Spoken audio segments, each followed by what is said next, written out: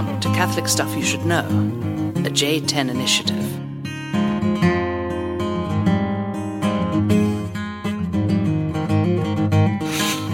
What? I thought it was going to beep. Oh, no. I turned off the beep so I could great. I could Yeah, sneak you you can trick in. me. Hey, Father Nathan, Catholic Stuff. Father Michael, Catholic Stuff. Hello. Father Michael O, Catholic Stuff.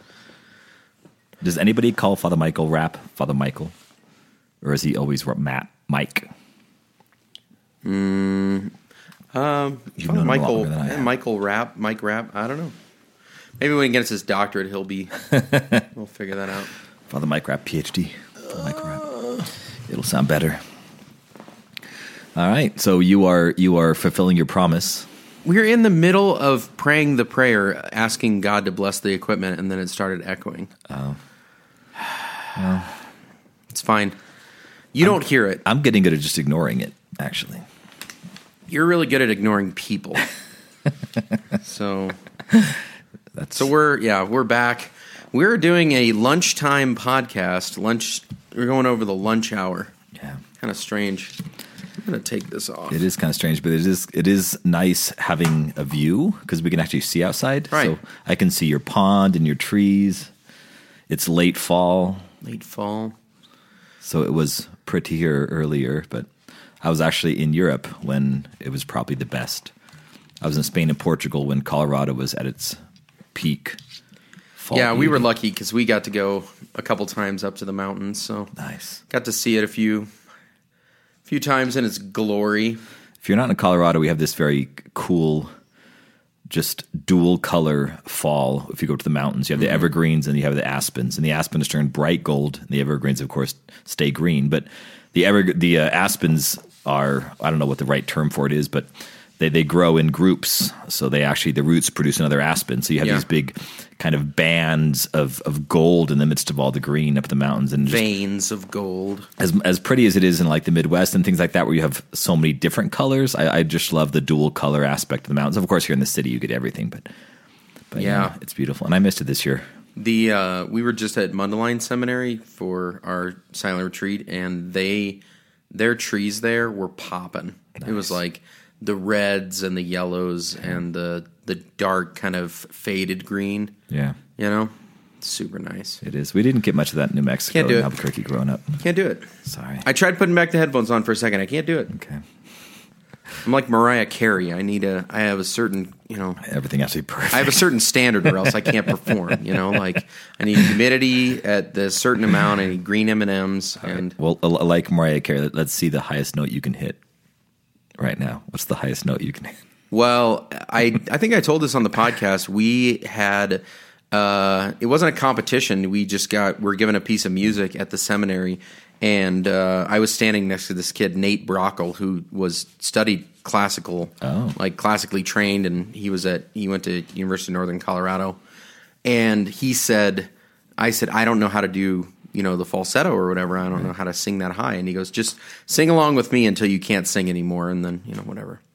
And then all of a sudden we were singing, and I realized that I was the only one still singing, still hitting the notes. Oh, wow. So unless there's somebody else who didn't come forward, at least in that demonstration, I have the highest voice in all of the seminary. Wow. I did. Okay. I mean, that was, 2012, 2013. Before puberty, so that you seem That's true. Yeah, that was the year before I hit puberty. That was a special time.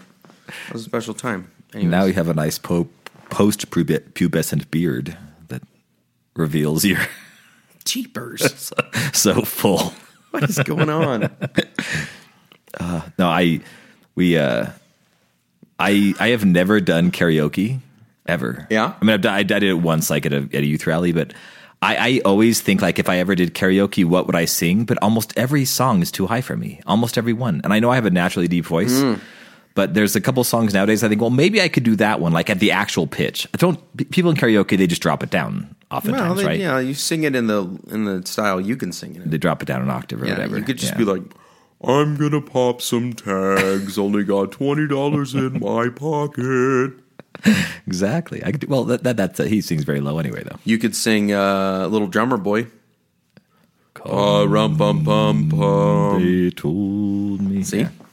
I could do a nice and low. Or you know what you should do? You should learn the song from The Hobbit. From those dwarfs. The dwarf song, yeah. Far over the misty mountains, That would have been dungeons deep and caverns wide. that would be Next good. karaoke. See, back in the 90s, it was that.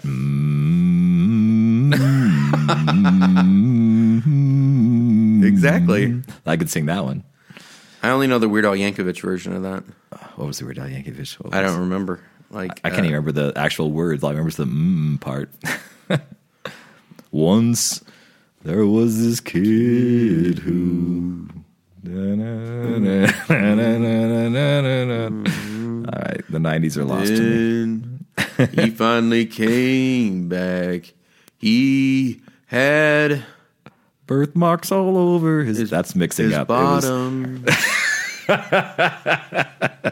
His body, but yeah, I'm guessing including his bottom. There were three stories. Some kid reject, Yeah. some kid that had got so scared he had a mark in his ear. Yeah, I remember the Weird Al Yankovic version now, but I think it's too hot for TV. Two off for context. Actually, FYI, did you see that? Well, there's a mysterious post going around. Did you see this about? I celebrated Mass at Mundelein when I was there for the Acolytes Acolyte installation Mass with the new Bishop of Davenport, who's a really great guy. He gave one of the best bishop homilies I've ever heard, and he was just so down to earth. And anyways, so when we celebrated, we just processed up, and as it turned out, I was right behind him. Ooh. And somebody snapped a picture and tagged me in it and said, I didn't know that Weird Al Yankovic was a Catholic priest or whatever, because the picture looks remarkably close to I did. Weird Al. See that, yeah. Anywho. I still think you look more like the chicken though that I posted than the Dude, Weird Al the Yankovic. chicken. Darn it. Oh, man. I'll have to go find it. I bought a chicken mask just for that. Oh, nice. Yeah. Darn it. That could be your Halloween costume. Yep. Okay. Enough talking, folks. Talking's overrated.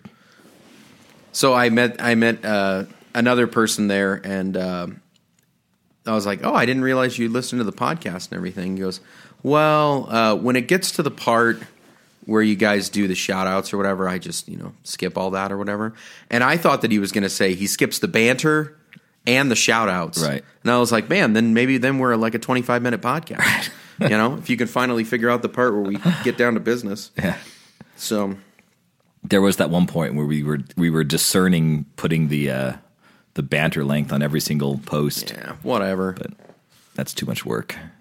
Yeah, it's like we're giving you like pulled pork and coleslaw. If there happens to be a few hairs in it, like deal with it. It's still delicious. Okay? There we so we're not going to tell you like, "Oh, here's where you like don't have hairs in it." Part of the process. So when you thought of like the most dignified epic food, you thought of pulled pork and coleslaw. That's just what I had a couple days ago. Oh, okay. That's what I had like, last night. I would have said something I don't have that often, like filet mignon or chicken and grits. No, I was thinking of something that's messy. Oh, I see. Something that's messy, and it's not okay. like, whenever I make chicken and dumplings, Right. and you roast the chicken, and then you gotta, or boil the chicken, and then you gotta, separate. I mean, it's hard. You try to do the best you can to get all the bones out, all the cartilage out, but this isn't pre-processed. Right. This is home cooking. Right. You ever looked at the first ingredient? I feel like I've said this before. The first ingredient of Slim Jims. Look at a Slim Jims. Like walk into a 7-Eleven, look at a Oh Slim yeah, Jim. machine separated chicken. Machine separated chicken. Why they need to put machine separated just probably means there's all kinds of stuff in there that shouldn't be in there. Yeah, but it's fun, ground down to a fine paste. Yeah. So you're fine. Okay. All right. Sorry. That's at least what they tell us. Folks, here we go. All right. We are in round 2. I think this is the first sequel that I've ever done. And somebody said, I'm looking forward to the sequel coming out. And I didn't want to end up being like Father John, who's like, oh, yeah, I'm going to do Love Pride in like 2084. Just stay tuned. Whenever I do the sequels. I mean, it's a cliffhanger. Yeah. Do you remember, like, those episodes, like whether it was Family Matters or Full House or whatever? Stranger Things? If you watch Stranger Things, yes. Father Brian Larkin is very upset with me that I don't watch Stranger Things. Oh, really? Because it's the one TV show that he watches. Right. And I don't have Netflix. Oh, okay. And so I'm like, dude, I can't. He's like, I'll give you my login. And I'm like, that's illegal. Yeah. No. No, it's at least immoral. No, the reason why I don't do it is because I'm like, you don't understand. You're like trying to get me to do like a gateway drug, Yeah, exactly. And then I'm going to get on Netflix and just be like, this is amazing. Yeah. And I know myself well enough. Yep. Like I'll watch it if somebody else. So Father Jason Wunsch hasn't watched it either. So, anyways, but like you know how it's like. They like end the episode. It's a cliffhanger. Yeah. You're like, when is this going to get resolved? Yeah. You're kind of thinking about it in the back of your mind. Yeah. Whatever. I was with Ricky Soldini, and we watched the first one because he had already seen it. And he's like, hey, let's watch Stranger Things. You got to see it. And so we were in St. Louis, and he says, we watched the first one, and he just looks at me, and he's already seen them all. This was a year ago when they had last, the first season. And I looked at him, and I was like, how, if it's available to you to watch the next one, right? Why wouldn't you? Like, they put these cliffhangers so that you watch the show next week, but with Netflix, you can just watch them all. Yep. And it's like, there was just no way. My willpower was gone. And it was like 2 a.m. at that point. Yeah. I was like, well, yep. the wife and the kids will have to wait on True. sleepy daddy tomorrow. That's right. I mean, thanks the be to beauty of God they didn't celibacy. have Golden Girls in the same format. I mean, back in the day, I'd been like, what's happened with Blanche? For the love of God, I need to know right now. Anywho, okay. Sorry. Finding my piece of paper. Just a disclaimer. I had to re-listen in somewhat fast forward to remember which ones I covered last time. If for some reason I repeat something, again, you found yourself a hair or a fingernail or, lint from my belly button in the, shredded pork. Hope you're not eating while you listen to this. Yeah, just get over it. Okay. So far, according to my calculations, This is the Holy Days to Holidays. This is Catholic 2. Stuff Podcast, in case you're wondering. Yes, the Holy Days to Holidays. This is part 2. We have so far done St. Patrick's Day, which you remember was related to Gluttony. Gluttony, yes. Gluttony. That is true. And then Easter, which was a stretch, we related it to Pride. Yep. And then we did Sabbath, which again, I'm trying to do specifically Christian holy days that have now sort of become secularized and everything.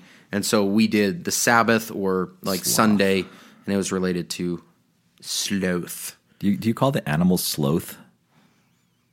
Or do you call the animal sloth? The animal is sloth. Okay. Somebody tried to The correct vice me is on this. Sloth? Really?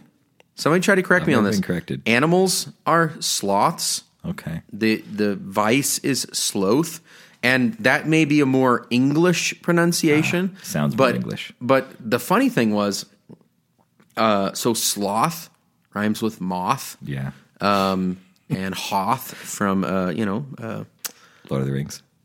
actually it's Star Wars. But anyways, nice try. But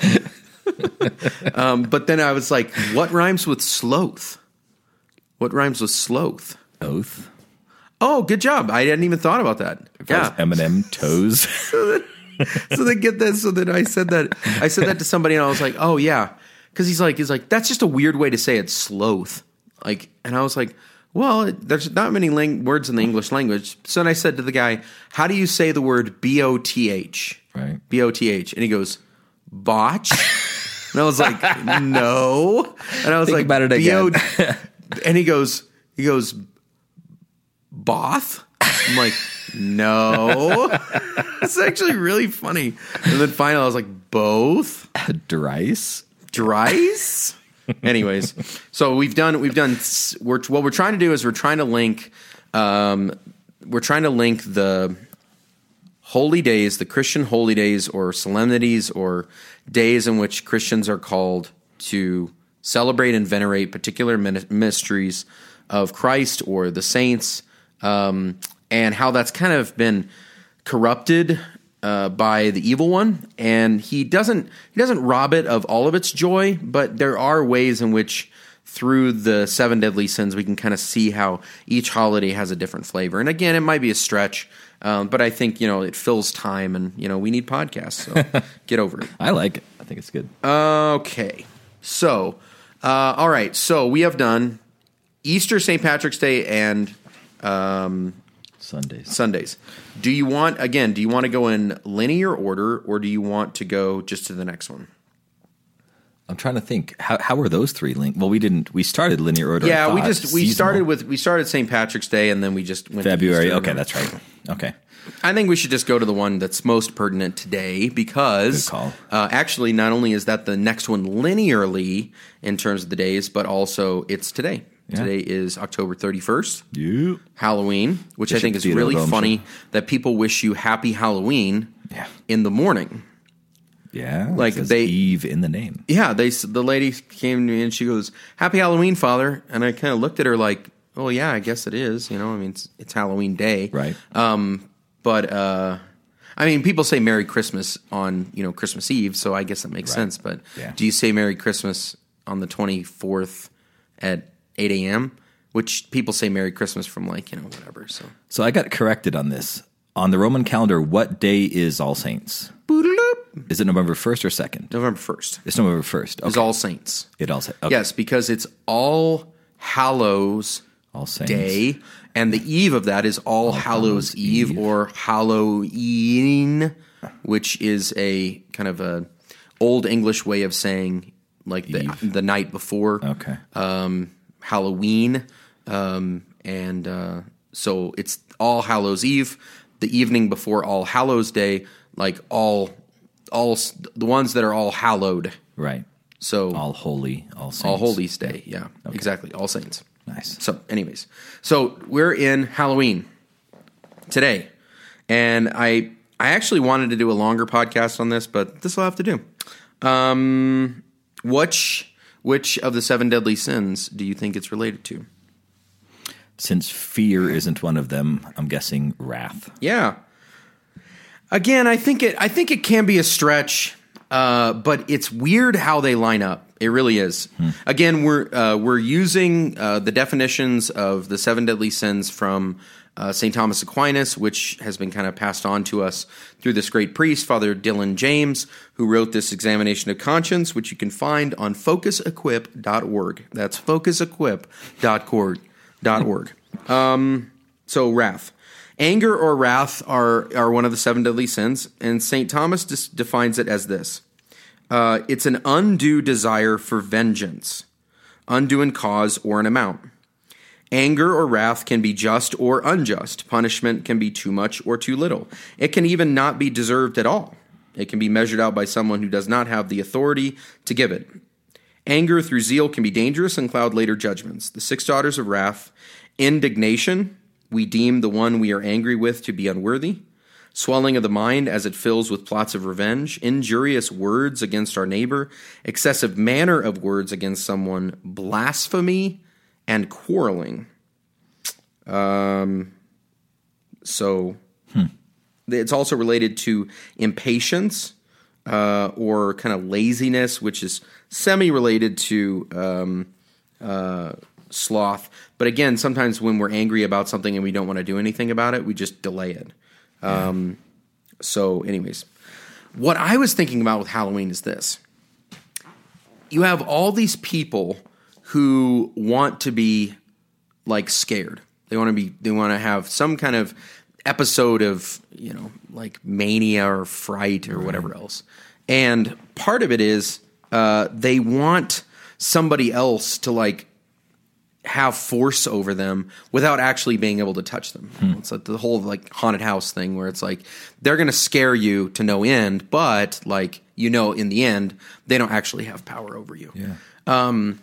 And Jesus says in the gospel, do not be afraid of the one who has power over the body, but rather be be fearful of the one who has power to bind both body and soul, and cast it into Gehenna. Which I've read before as kind of like, okay, then fear the devil. Yeah, but in some way, that's not it. Like the only one that you actually have a righteous fear of, a holy fear of, would be God Himself. We don't look at the evil one and say, you have supreme authority over me. It's like, no, you can rattle the chains and you can kind of, intimidate me, but ultimately you have no power here.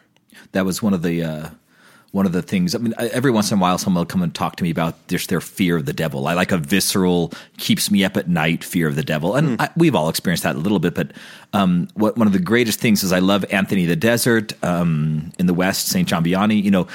They have these. There's written examples in their biographies or autobiographies of times that the devil manifested himself to them, and usually it's kind of like with St. John Vianney. I mean, I've been to ours, I've been to his house, and I've seen the bed that the devil lit on fire. So he was sleeping in the bed, the devil lit the bed on fire, and so they now have this kind of charred bed hanging from the roof so you can see it. But, to make a long story short, he just kind of got up and slept in the other room. It wasn't like this. The devil... He only can do things like that, little stupid things like that, to get us to lose our souls. But lighting your bed on fire, Anthony the Desert, the devil just kept him up by knocking on the door all night. It's things like that the greatest of the saints, these things would spook us and startle us and keep us up all night. But for them, they're just like, I'm not afraid of those stupid little things. I'm afraid of when I start slipping, when I start sinning, if I start getting into habitual sin, if I start getting into mortal sin. These are the things we should really be afraid of. And that's, of course, where the devil does his real work. But the smaller things, you're right. It's just kind of like, whatever, dude, Yeah, and not all wrath is unjust. Not all anger is unjust. I mean, we've talked about this before. If you were walking over to a grocery store or the 7-Eleven and all of a sudden you saw a young person like trying to rob an old woman of her purse, like there's a part of you that would react to that, and you're filled with an indignation, and you exercise the proper amount of force on that person in order to stop the injustice. But then there are times in which we can't do anything about the injustice, and so we just seethe. Right. There's a lot of people right now, it doesn't matter which television station you're listening to or watching, whether it's Fox News or CNN or whatever your flavor is, and they just get angry. Yeah. They just sit and seethe over all of this because they can't do anything about it. Right. And so I think, and this might be a stretch, this is what I was thinking about, for today, was we almost make a mockery of God's power to judge. We make a mockery of these plagues and pestilences that God promises. God actually says, vengeance is mine, and if you don't shape up, I will address this imbalance in the force, if you will. And in some way on Halloween, we kind of laugh because it's like these things aren't really real. Yeah. Like ghouls and goblins and half-dead creatures and blood and spiders and all of that. And it's like, no, if I don't convert my life, that is actually in part my future. Sleep well, kids. Catholic Stuff Podcast at gmail.com. I mean, really. Yeah. So when we think of God's judgment upon the earth, it's like, it's fiery, it's scary, but now it's like we've actually said to ourselves, I'm not afraid. Yeah. I'm not afraid of anything. I'm not afraid of an axe murderer or, like a, zombie or whatever else. Like, you can't scare me. Yeah. And I'm like, sometimes that's not a good quality. Right. To get to the point where you can't be rightfully afraid of anything, then, yeah. I mean, does that make sense? It does. And I mean, you've been to the Bone Church in Rome? The Capuchin Church where have you never been there? No. Okay. I was hoping to go this time. Yeah, it's just they have 3 chapels in Rome where I think is the Capuchins. The Capuchins have created art out of human bones, out of human remains. Right. So all the Capuchins throughout the world, they asked at one point to send all dead bodies to Rome, and then they would literally, once the bodies decomposed, they would take the bones and they would take the jaw bones and of 25 monks and make cool little art on the ceiling, on the back wall. And a couple of the friars, they just literally left in their habits, stood them up against the wall and let them decompose against the wall. So like there's these almost like little shrines made out of skulls, and then like in that you have a fully clothed skeleton in and you walk down there and it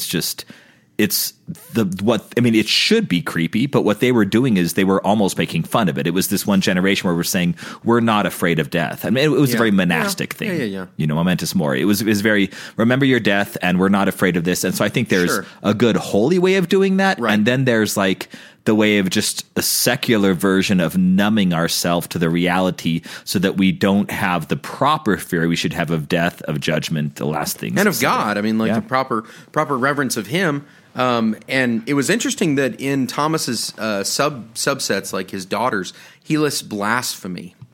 Because in a way, we blaspheme the holiness of God on Halloween when we invite the evil one to kind of reign over us. We kind of say, we welcome you. You are our welcome guest. And when you start dabbling, and I think Father Mike in Rome and Father John and whoever is worth their salt in any kind of weighty spiritual matters would echo the sentiment: do not dabble in the occult. Right. In no way should you try to summon the dead or play around with Ouija boards or fortune tellers or anything like that. That's probably for another podcast, but again, like what you do in that is you don't have the proper amount of fear of God, and you welcome in, frankly, an unwelcome guest. Yeah.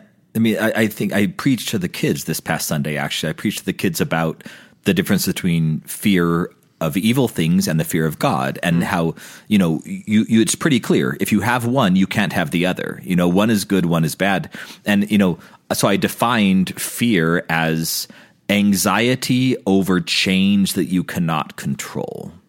So, like, if you fear something evil, like the skeletons and the ghosts, like I cannot control them. And there's something I think interesting to adults about that. That's why we like getting spooked. But so like I could be killed, I could be harmed, and I'm not in control of the situation. That brings evil fear and unjust fear. When God says, "Be not afraid," when the scriptures say, "Be not afraid," that's what it's saying. Like, in other words, do not be subject to these things. Do not fear in that way, because there is someone who's in control. Right. When you have fear of God, in a sense, it's an anxiety because I'm not in control, but it's also change. And one of the words for that is metanoia. It's conversion. So conversion, of course, involves my change of heart, my turning around, but it also involves my surrender to God to let him change me. And that brings anxiety. So as much as I might define fear of God as awe with consequences, I see something big and good, but the big and good invites me into itself, namely God invites me into his life. So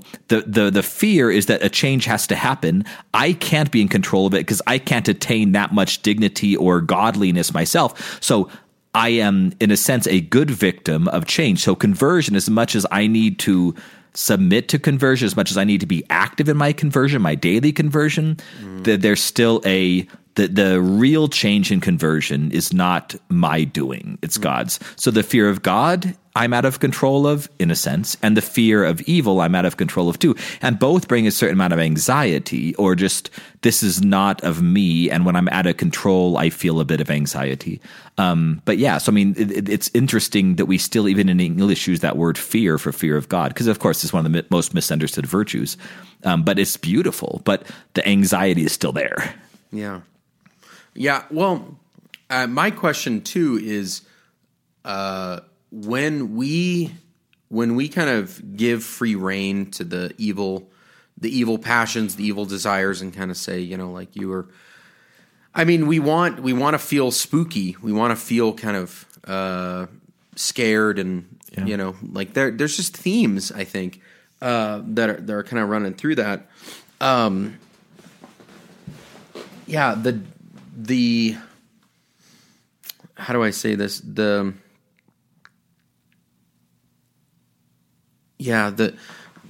God in some sense is rendered kind of obsolete or unsavory. I mean, like, what I'm thinking of is how awkward would it be if some kid dressed up like, Saint Thomas More or Saint Dominic, or, like even an angel, like I don't think they would be welcome.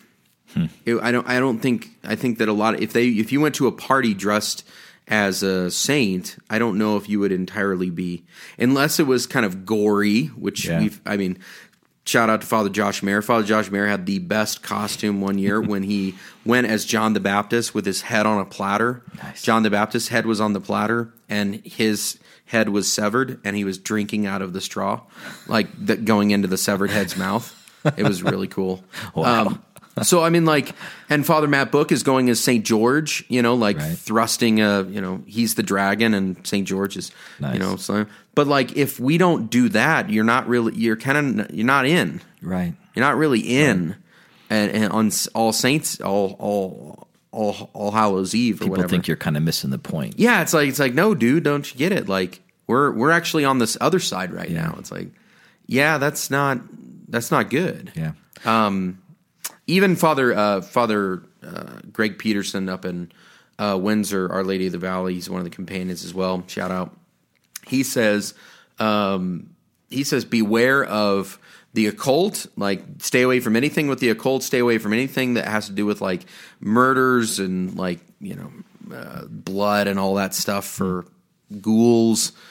For Halloween. But then also like beware of the sexual component too. Yeah. Because, these costumes get, kind of more and more risque, and it's just strange. Yeah, I think the sexual aspect is just an excuse to kind of allow to get more attention on a day when no one's going to criticize you for it because it's Halloween and you're kind of dressing up. But it's interesting, as you were talking about the occult. I think every aspect of the intrigue we have with the dead, and Ouija boards and summoning the dead and having something that is unseen control the situation, or having access to something that is beyond the five senses, that obsession with the intrigue that comes. It's funny because we do have access to all that in a good way. I mean, of course we have access to the dead. We have the saints. Yeah. And they each have their day, and we can speak to them. We can converse with them. We can ask them for help. We can ask them for intercession. If you really break it down, all these things that humans have a tendency to be obsessed with and infatuated with, we're all in the image and likeness of God, so there's something they're tapping into. They want something more, but they don't realize that in the faith you have all of that, right. But you have it in a good way. The devil knows this, of course, so he twists it and makes people be intrigued with things. And then you say, did you know you can talk to the dead, like in a very real way? You don't need any of the occult things. And people are like, well, that's, yeah, of course, that's you weird Christians doing your thing, but I want to really talk. That's what we do. We really have access to the dead. And so I think all these things, of course, including sexuality, that is such a beautiful thing. All of these things, they're just twisted. They're the good that we have offered to us by God. The devil twists them, offers us to them in an impure way, and then convinces us that that's fulfilling. So I mean, I know people that Halloween is their favorite holiday. And I think it's because you get to dress up as someone else. Your identity gets changed. Whether you have lack of confidence in yourself, whatever it is, you can dress however you want, and no one's going to ask you why you're dressed like that. Your identity is hidden. You have access to the spiritual things in a way that you don't throughout the rest of the year. You have an excuse to dress sexy. All these things, all of that can be fulfilled through Christ in a beautiful way, but we have this excuse on one day to fulfill all of it in an impure, un-Christ-like way and somehow feel fulfilled by it.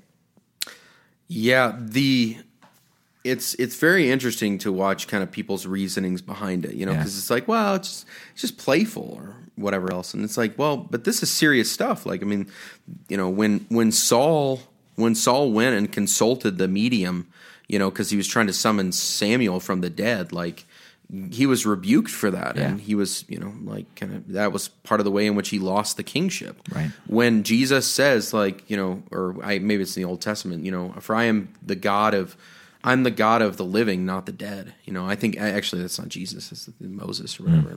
I am the God of Abraham, the God of Isaac, the God of Jacob. Right. God's not just like the Lord of the dead flies. Right. Like he's the Lord of all those who are now alive in him. Yeah.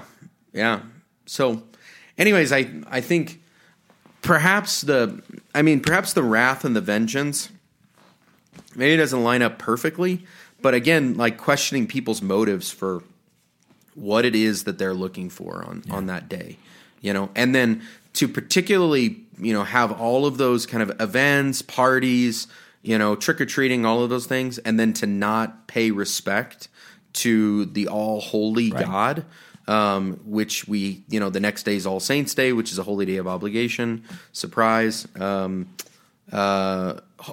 All Saints' Day, All Holy Day, All Holy Ones' Day, people don't care about it. Right. It's like, I thought it was really funny today. I was like, man, what if Christians or Catholics actually took All Saints' Day seriously? Imagine getting all of your Christmas gifts on clearance because everybody celebrated Christmas on the 24th. Right. And you Right. celebrated on the 25th. Right. And Yeah. you could just go on that day and all of the stores would be open. I mean, granted, you wouldn't want to do that, but you know what I mean? Yeah. Like you could buy everything at discount price for the day after because they would totally miss the point. And it's like, no, that's the point. The saints are the ones who receive delights, who receive treats of sorts, sweets, the presence of God, like the banquet of the Lord. I mean, so anyways, It is interesting because it's very interesting. there's something about tying in wrath, because I think those who go to haunted houses, it's like I don't want to be wrathful. I want to be the victim or like the object of wrath. Like I want to experience someone being mad at me, but without consequences. Like they want to kill me, but it's not going to happen. Fury. Yeah, Like, exactly. and so it's a little taste of something evil. Like wrath, but without how much of our secular world is taking something that has eternal consequences, taking something that is beautiful and of God, and removing the consequences. Look at abortion, artificial contraception, anything that takes something deeply spiritual, eternal, and godlike, and says you can experience a little taste of this without the natural human consequences. And I'm speaking as I think about this, but I think there's something about Halloween of saying I get to experience some deep, very real things without the natural consequences, and something about our humanity when we're tempted towards evil. That's exactly what we want, to take something very, very deep and beautiful, but not have the natural consequences. Don't carry it out. Have the immediate gratification without the long-term investment. Yeah, that's a good point. Well, we got to keep plugging away because we got 4 more to do. Okay. That was great. Today's Halloween, so I'm glad we spent the lion's share on that. Enjoy all of your almond joys, folks. The next one, if we want to just go, down the list. So Halloween is October. I didn't do Thanksgiving. I said this, I think, on the one before. Thanksgiving is not a holy day. Right. Like it's a holiday. It's an American holiday, but it's not a holy day. Right. Gratitude is something that we should have. Thankfulness is something we should have all the time. Right. And it's good that we have that day in which to commemorate the blessings that we've received. We also do that on Sundays. Yep, Eucharistia. It's wonderful. It's wonderful that we have that, but it's not, Yep. That's the reason why I deliberately passed that one. Now we move on to Christmas, Nativity not of the the Lord. holiest day of the year. The holiest day of the year being Easter Vigil and Easter Day, but Christmas right up there with it. One of the welterweights. Which of the 7 deadly sins would you associate Christmas with? I would say gluttony.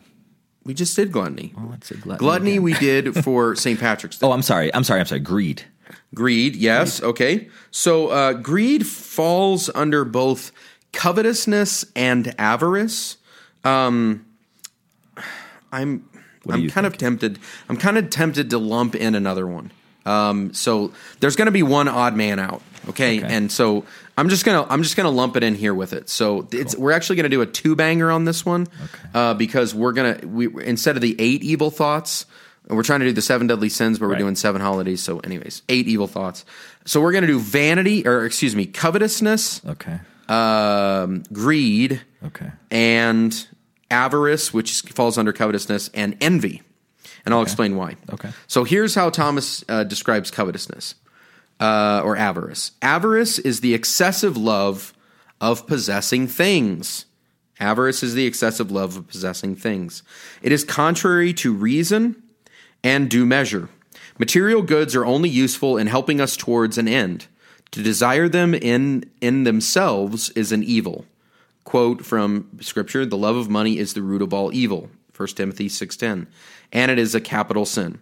The 7 daughters of avarice are hard-heartedness to the poor, covetous or insensitivity to mercy, dissatisfaction in thoughts, restlessness in deeds, violence to acquire things.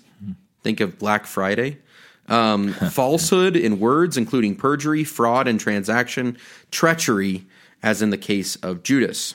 So, I mean, frankly, that's self-explanatory. Yeah. Like greed, covetousness, avarice, this excessive need for possession and possessions, and I want it, and give it to me, and I will do whatever I need to get it, and even excessive, going beyond what is just, so that you can't even give to the poor because you've spent all your money. Right. On yourself or on those, whatever.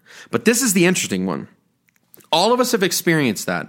And I think that, we have these phrases, Jesus is the reason for the season, But I still want my freaking, smart wool thermo pants, right. Like I love Jesus, but it's the day in which I get my, smart wool thermo pants. Right. So I do have a desire for possessions on that day, and it needs to be checked. Whatever else. But this is the interesting one, okay? Envy. Okay, I have talked about this on the podcast. Some have heard me both in confession, that will remain nameless, but I think this is a very important distinction for us to get. Folks, pay attention. Envy. Envy is sadness at the happiness or good of another. Again, envy is sadness at the happiness or good of another. Jealousy, which is different from envy, is coveting that which belongs to another, desiring the good of another. One is sadness at the happiness of another. Jealousy is coveting that which belongs to another.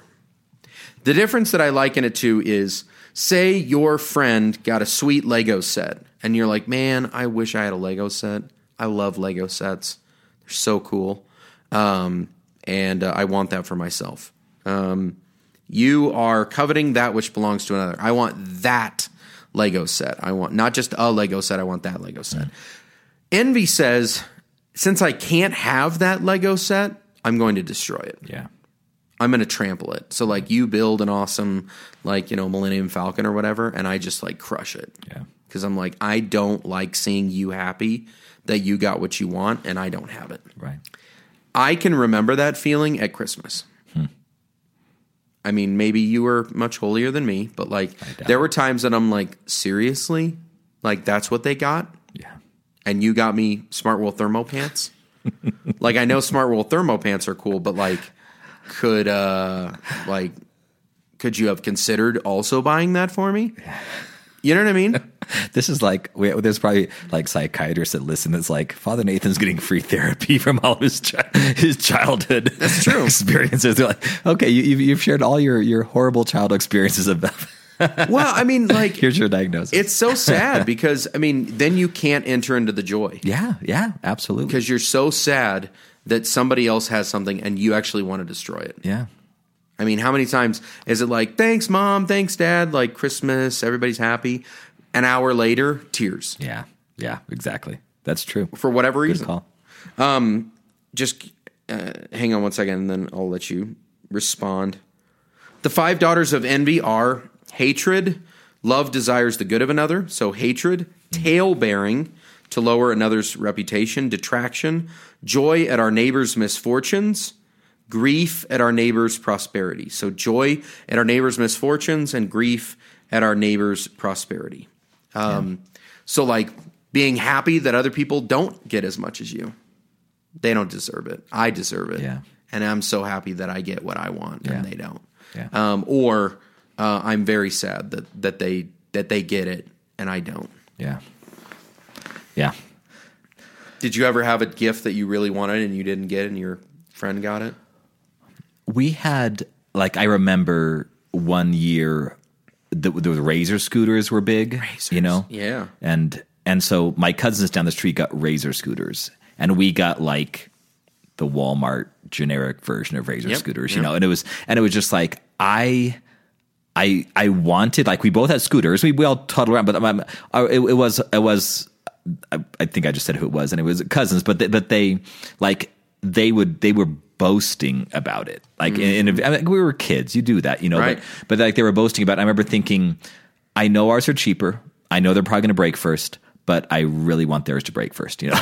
It was like, that was exactly like, I want to show you that just because yours says Razor on it and mine says, you know, Rooster on or whatever it is, you know, it's like, no, you know, so yeah, I felt that. Yep. And it is one of those Christmas things that I was just telling someone the other day, though.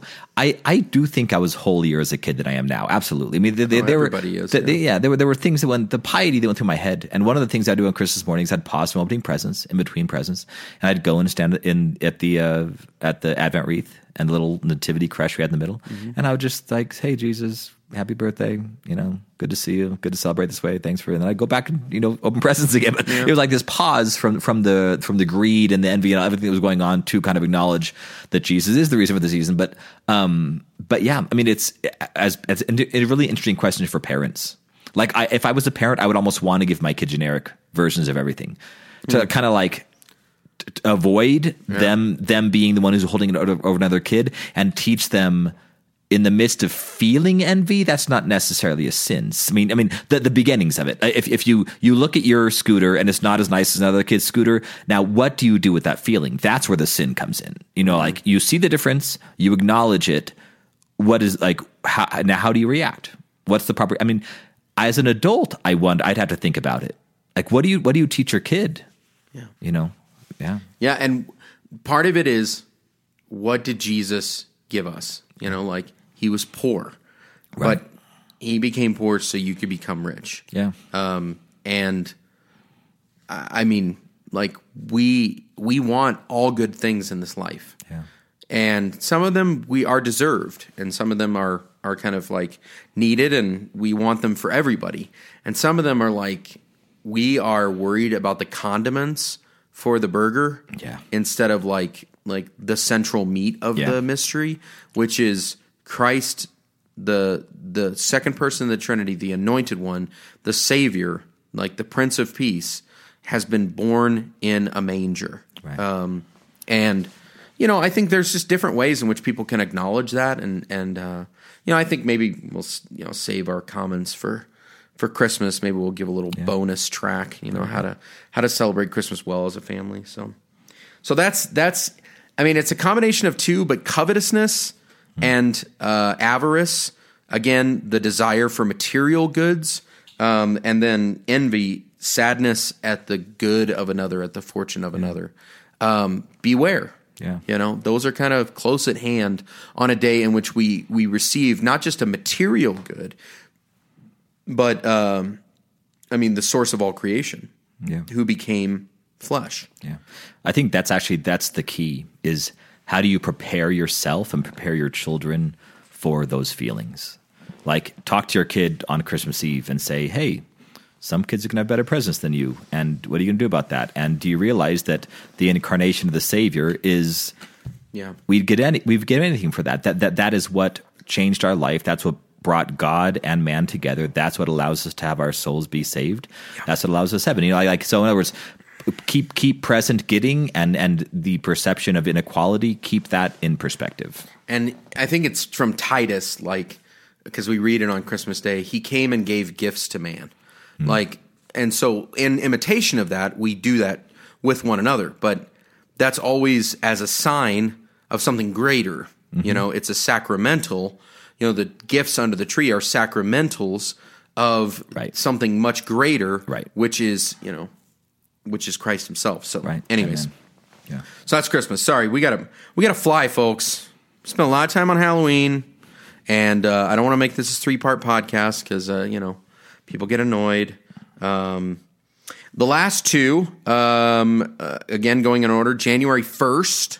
Nice. Which is a solemnity. Mother of God for you guys. Yeah. For you guys, he says. For you Romans. Yeah. So, you know, a lot of people call it New Year's Day. A lot of people, you know, like, you just see it as, you know, oh, we flip the calendar year or whatever. Well, you know, we live in the world. You know, Catholics aren't just so crazy that we're like, no, it's not New Year's Day.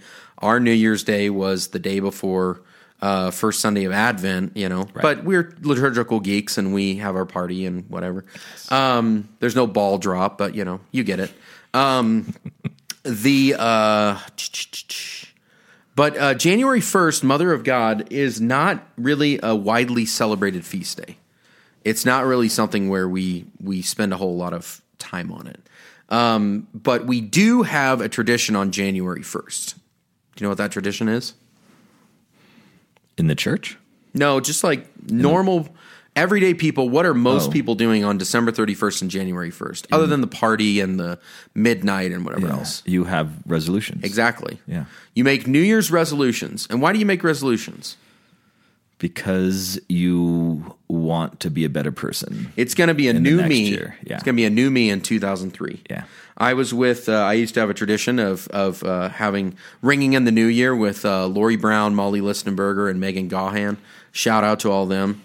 We had some great times pushing out 2007, bringing in 2008. We had a dance for it. Nice. You know, super fun. You know, it's a great time. But when our resolutions are about like I'm going to be not only better but different, you know, like I'm going to be the best version of myself this year or whatever. Again, I think we can start to succumb to one of the ones related to pride, but it according to certain people, it's a different subset, namely vanity. Okay. And I think you'll see why. So this is what Thomas says. Vanity concerns external glory. Glory meaning the good of a person manifested to others. The proper end of glory, namely the good of a person manifested to others, the proper end of glory is God's glory and our neighbor's salvation. These two criteria contest whether our desire for glory is virtuous. Vanity flows from pride and looks like pride. Glory can be vain or empty in 3 ways. The honor/thing sought is itself unworthy. The person from whom you seek it is unworthy. The glory sought is not referred to God. So the 7 daughters of vainglory: boasting, deceit, a passion for innovation so that something new makes us look good, stubbornness of opinion, quarreling, contention, or disobedience.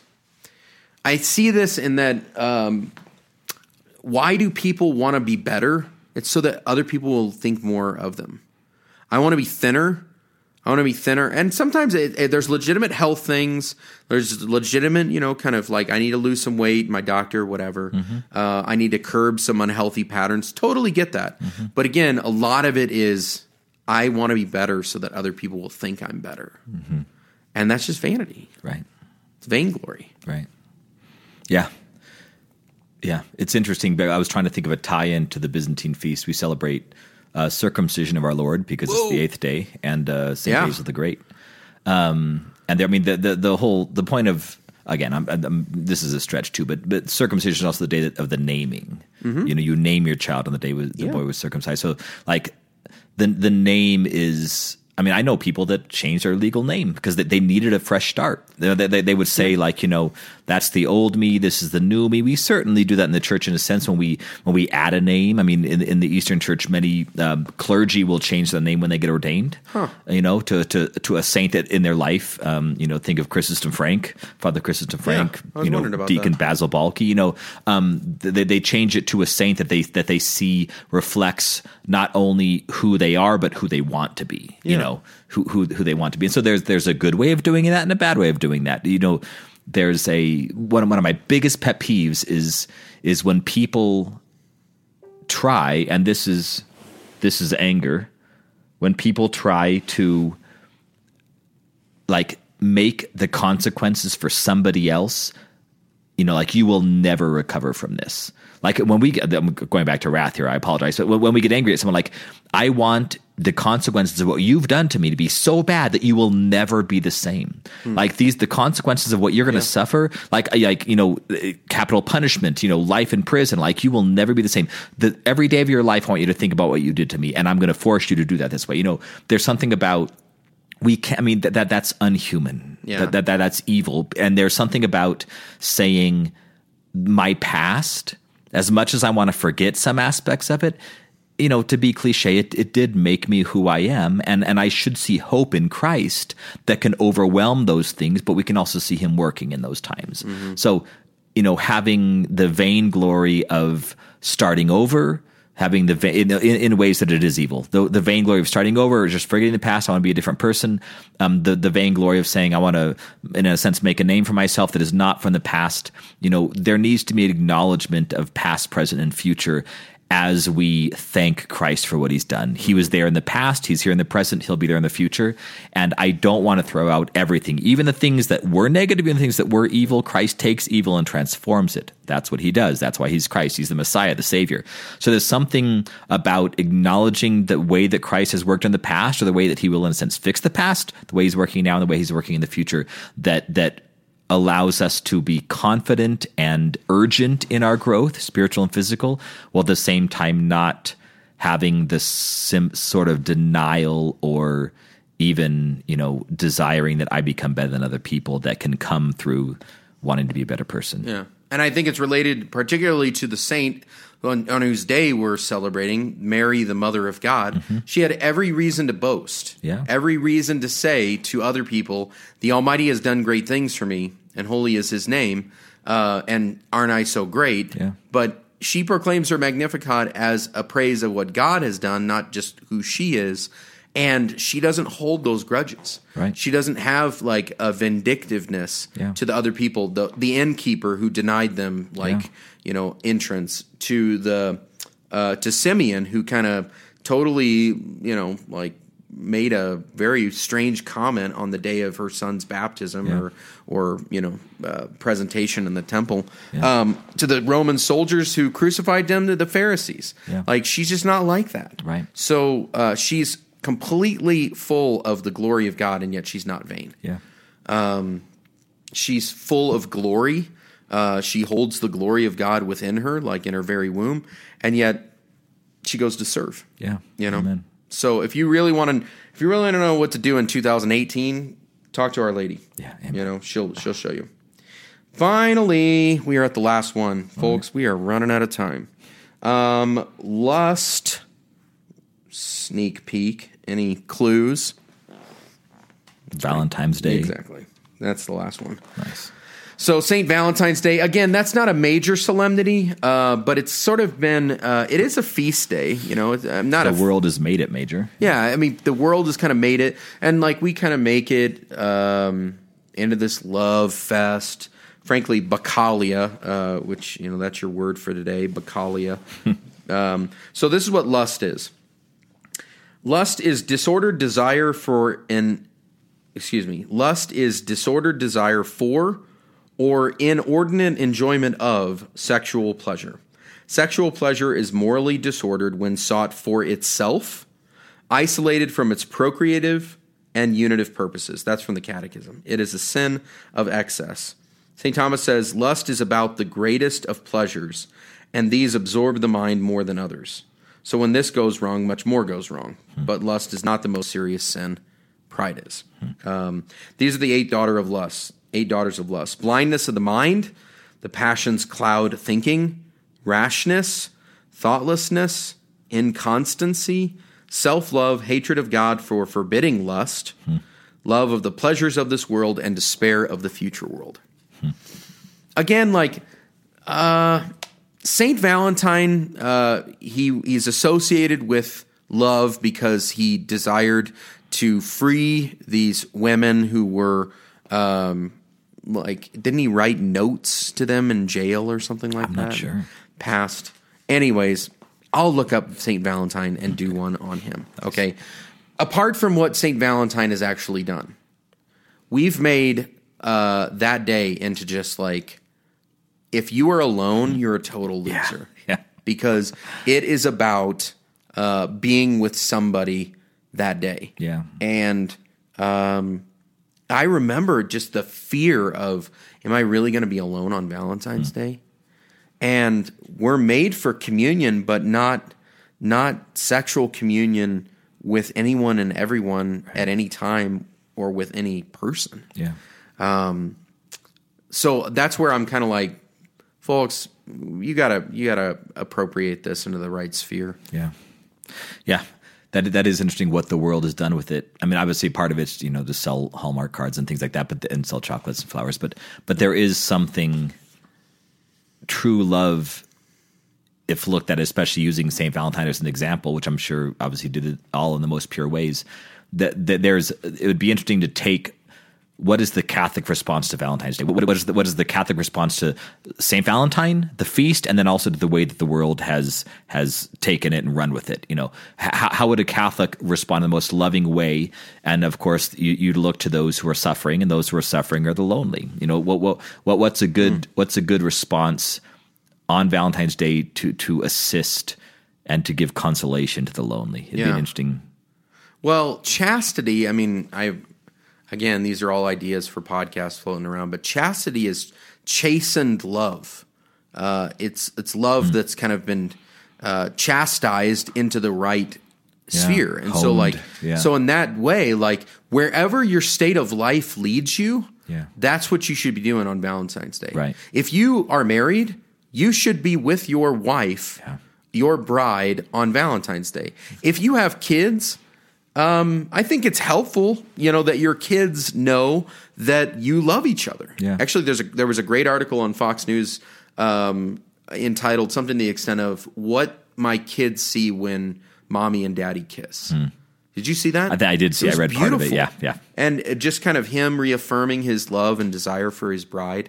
If you're engaged or whatever, you can be with that person, but like with chastity, right? Like in the proper order, right? And little kids, they don't need to have sexual love, right? Like they're little kids. Right. Show them friendship, right? And say, these are the people that I love. Show them family. Show them the poor. I love it when kids write Valentines to like senior citizens.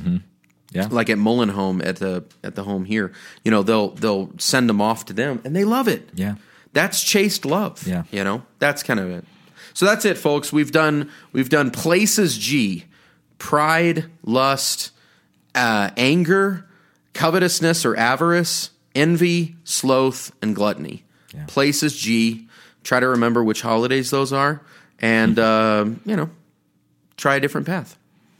Shout outs. We did it. Places G was a thing. I like that. We're like way over time. Okay, I'm nervous. I only have one shout out. Yes. I have more, but I'll do them next time. So I was just hanging out with Greg Henderson, a buddy of mine from college. Shout out to Greg. And Tyson McGuffin this weekend. I baptized the McGuffin baby. And anyway, we were sitting, and they both listen to the podcast off and on. But they said that they think, who do you think the most shouted out person on this podcast is? Over since 2010. Keith Kenny or Nick Blaha. Okay, you're probably right after that. Oh, really? That's not a question. Neither of them. John Leyendecker. Oh, yeah. They were saying that John Leyendecker has gotten so many shout-outs to this podcast. I love John. Often I do, too. But they said, we have never heard the real hero of that family get shouted out. Aww. No shout-outs ever to the one, the only Lisa Leyendecker. I love Lisa Leyendecker. Lisa Leyendecker, massive shout-out to you. You've bared with John all this time. You've let his strength strengthen you, and you've you've honed his weaknesses so they're not as effective in the world, and you have been by his side. You finally agreed with him to become Byzantine Catholic. I commend you for that. After putting up quite the fight, and I commend you for that too. But yeah, so they got offended for you, Lisa, and then I got offended for you too after I realized that was the case. So shout out Lisa Landecker. God bless you. Thanks for being an amazing super wife, super mom, super woman. That's right. It's the sign. Like, what is the quote? Behind every good man is a great woman. Yeah. Like, I mean, that's kind of what I see. Like, Lisa never seeks attention for herself. Right. But if you're around their family long enough, who's the boss hog. Right. So yeah, we love you. Rule with an iron fist, even over the great ogre, John. Yeah, that's a good critique. Thank you. I thought so too. Okay. There is no Mrs. Keith Kenny, and there is no Mrs. Nick Blaha. Exactly. Thank God. But behind them is me, and I look like a woman, and that's good enough. This is Catholic Stuff Podcast at gmail.com. Like us on Facebook. Check us out on iTunes. That's right. Give us a star review, be honest. Whatever. A star review. We appreciate the 5s. Okay, folks. Happy holidays. Happy holidays. Love ya. Cheers.